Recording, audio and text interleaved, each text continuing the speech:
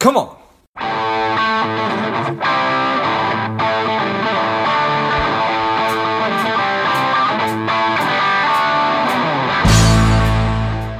Spending too much time on social? Is your daily screen time over 2 hours? Are you a little bit overweight? Not saving enough money?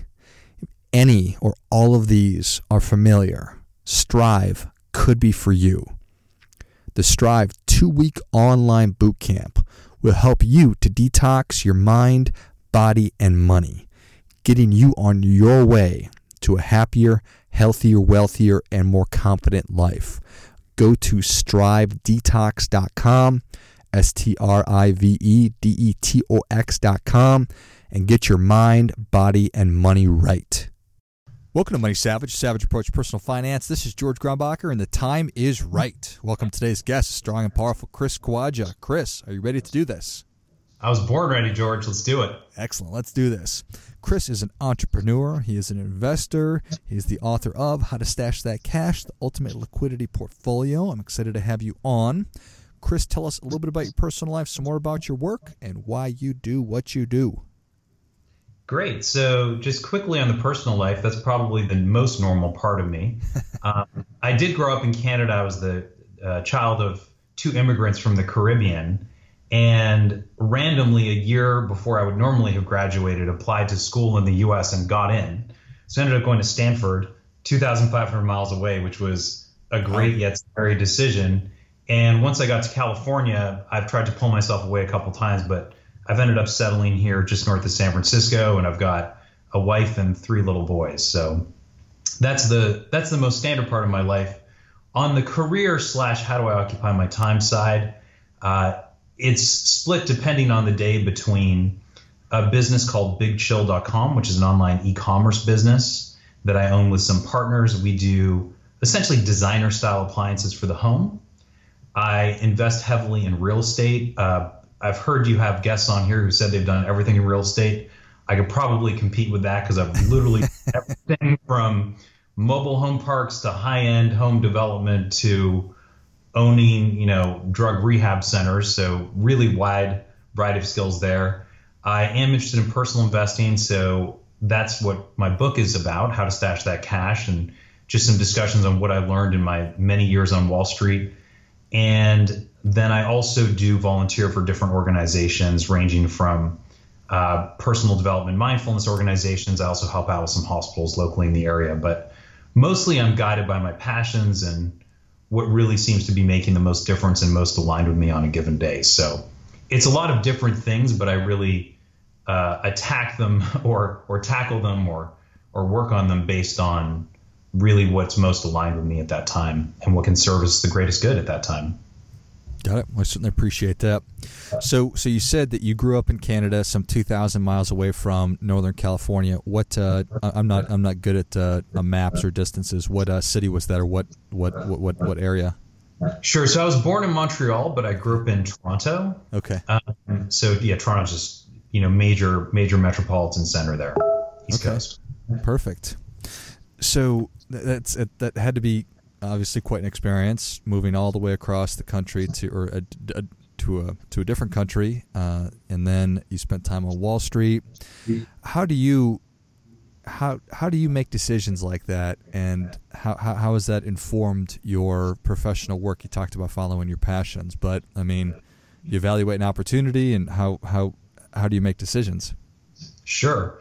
So, to be honest with you, how I made that decision is probably different from how I make decisions now in some respects.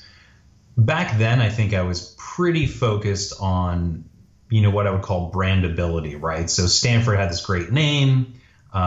It sort of seemed exotic. And honestly, I wasn't very good with the cold weather in Canada. Sure. And when I visited Stanford, it was February, it was 75 degrees, and I saw women tanning in bikinis in the quad when I just left, 4 feet of snow. So, I can say that there were some good elements of that decision. I obviously knew of its reputation. Stanford was also strong in areas that I wanted to pursue, which is psychology and economics. But beyond that, I don't think that was as rigorous a decision. How I make decisions now, look, I think it starts with logic, obviously. And, there are a lot of things we can talk about with logic. And I'm really interested in the flaws people make in decisions, if that's something you want to talk about. But I really try to have a rigorous logic and kind of a base principles logic. Again, we can talk about that in some detail. But I also think it's really important that decisions line up with who you are and your essence. So a lot of my personal growth work has been around figuring out who I am and how I can best offer that to the world and how I can best be a version of myself.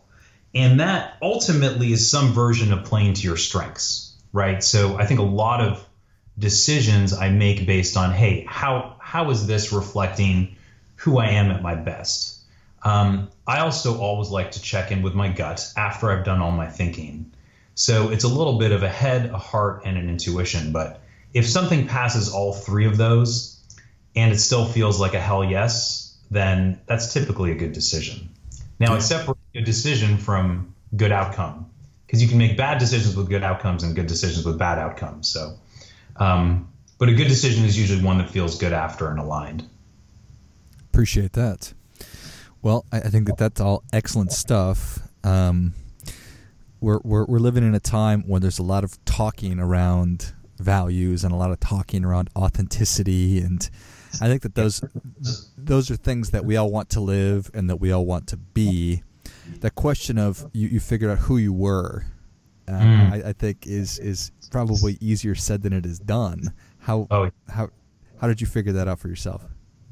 Sure. So to be honest with you, it's a process, right? And it's a process I think we're all undergoing at different speeds at different times in our life. The one thing that I would say is consistent. I can first tell you how it worked for me, how it was sparked for me, and the things that I'm doing with that. But I think there are some general principles.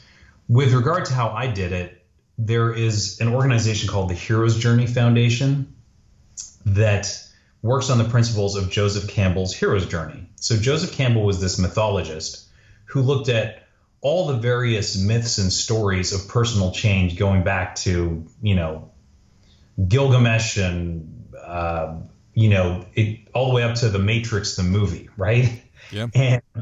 And it turns out, if you're a screenwriter, you always learn about this, because this underlying story, which is called the Hero's Journey, and it's really broken into about 7 or 8 steps. It's a very structured journey. Is really, it kind of rings true at some gut level, some almost instinctual level.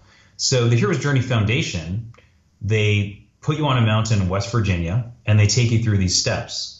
And it was the most powerful thing I'd ever done. I mean, it was almost like I felt like I'd woken up from life when I did this. And really the process involves things like, look, if you want to make a big change, typically you have to take leave of home. And home is defined, broadly. But if you think of, a movie like The Matrix or a movie like Star Wars, usually people leave their comfort zone. In The Matrix, it's triggered by a feeling that the life they're in just isn't quite working. So the Hero's Journey process involves this taking leave of home and then these various steps of self-discovery, hitting a point of no return. Typically in the Hero's Journey, you encounter a new group of people to support you in your new way of being. So it sounds complicated, but the general principle to the Hero's Journey is leave home, take some time to really reflect on yourself, meet some challenges, come back a better person. So that was a big piece of just unlocking it. In terms of getting really narrow in on values, the best work I've done is called the Essential Self Work with a lady named Kate Bednarski. And I think her website is 5steppingstones.com. And she, I think back probably 30 years ago, I think she was vice president at Walmart or something like that, in marketing, and suddenly was mentoring, 25 people and said, hey, look, I like the mentoring more than I like my job. And so her career took a different path, and she started figuring out, how do we get to who you really are and who your best self is? So she has a series of exercises, and, each one seems basic, but they're very useful. One would be, you ask 6 people who've known you a long time to describe you in 5 words each. And what you find is there's an incredible consistency to it, right? Rather than resisting that, you realize that that is who you are and you need to live that way. Right. So mine included things like being funny, right? I mean, obviously you can tell I'm hilarious. Obviously. But, that humor piece was something that I enjoyed, but always had a strange relationship with it. But now I make sure that I bring a certain playfulness to things. So that would be one example of who you are. And then there's some values exercises. Kate gives you 96 different values, and you have to force rank them, right? And you're making trade-offs between things like loyalty and kindness, right? And when you're actually faced with that, it gets to the essence of what you prioritize. And so that was really useful. And then there's several other steps she takes you through. So that was more valuable recently, I think, after I'd kind of woken up. But it's an incredible exercise. I highly recommend that. And there are other lighter versions of it. There's a lady named, I forget her name, Danielle Laporte, who wrote a book about creating these power words that you include around you. That's another version of this where you're just kind of saying, hey, what lights me up?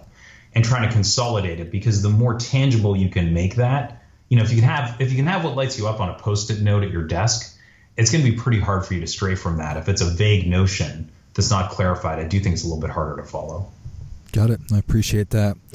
So you did the work. Yes. Did it, and continuing to do the work. Yeah, it's never done, right? Yes. So. And now you're doing all this different kind of work. You're in all these different industries, and I suppose it doesn't necessarily matter what the industry is, or perhaps it does, but how you decide to spend your time. I guess I'm curious about that as well. How do you evaluate opportunities? Yeah.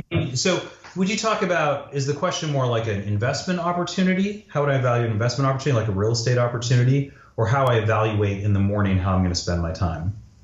If they're different, or yes, both, all. Okay. Well, let's start with how to evaluate how to spend my time. So look, sometimes it's brutally obvious. So right now I'm helping the lab at the University of California source some desperately needed medical supplies for COVID testing. Okay, so to make a long story short, because of where places were shut down, certain medical supplies required for testing, and we all agree we need a ton of coronavirus testing, certain of those supplies are just gone worldwide. They're just in really, really tight supply. And to add to that, governments are making it really hard for those supplies to leave their country. Yeah. So I am helping that lab deal with getting these testing supplies. And I can't think of anything more urgent or important than that. So when it's a decision between, should I spend a little time on this real estate opportunity, or should I try to find a way to get the amount of testing in California doubled in the next week? Because that has this huge impact on so many levels in terms of tracing the virus, et cetera. You've got a lab with 200 people that can process 2,500 tests a day, and they're processing 200 tests a day because they're short. So that's a very obvious example. So often it's obvious would be my first comment.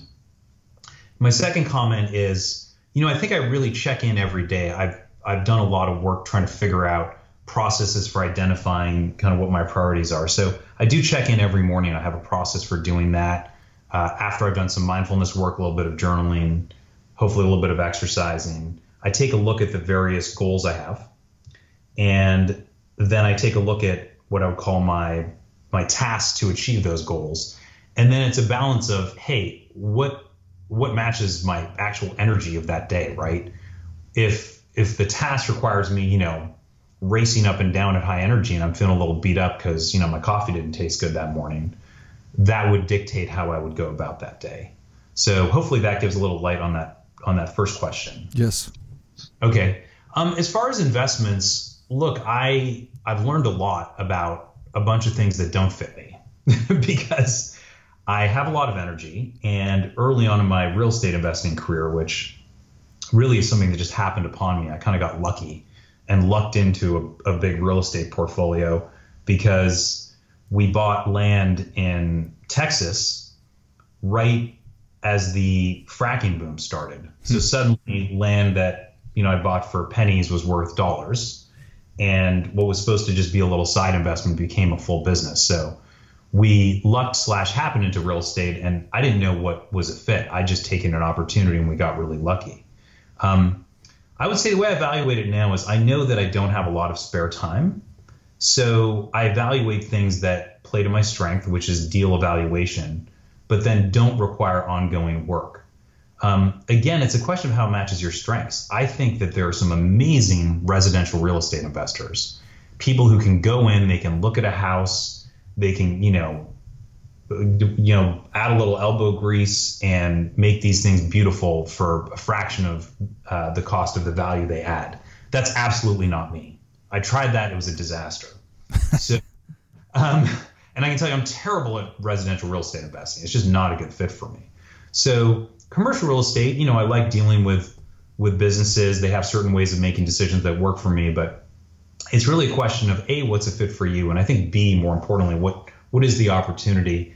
And I think the main thing I've seen people do wrong is they don't look at enough opportunities. So they'll look at 3 homes, pick the best one, right? And my answer is you should look at 300 homes because it's so easy to screen at the top of the funnel. So what I found is people spend all this time down funnel in the decision, but not at the top. So if you can jam, 1,000 opportunities in the top and just screen 980 of them, you're already at the best 2% of deals before you spend any time.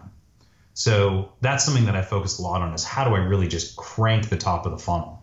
So I have a whole network of brokers and, websites and just contacts of people who are constantly bringing deals to me.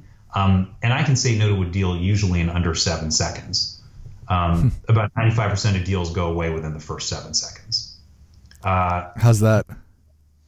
I've just done enough that I kind of know what works and doesn't work. Okay. It has to be really obvious. Like I think I don't want headaches right now. And it's just, the age I'm at and the number of things I have going on and the priorities I have.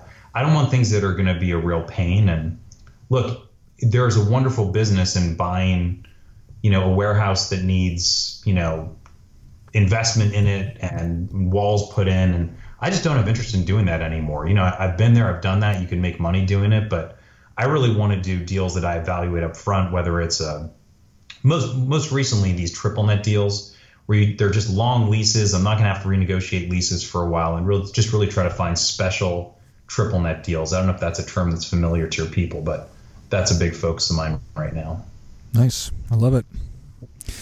Well, Chris, Savage Nation is ready for your difference-making tip. What do you have for them? My number one tip is to have a process or a set of processes in your life for learning, because there's so many blocks that we have for learning. So find out how it is that you learn and improve as a person and do that. And just be very mindful of all the defenses we have, whether that's ego, not wanting to admit you're wrong, whether it's listening to people you shouldn't be listening to, or more importantly often is not knowing yourself, what I call the ladder against the wrong wall. So the number one thing you can do is work on your learning process. And if you work on that, all the other things fall into place. Once you can become better, a little bit better every day, you're just going to become a better human.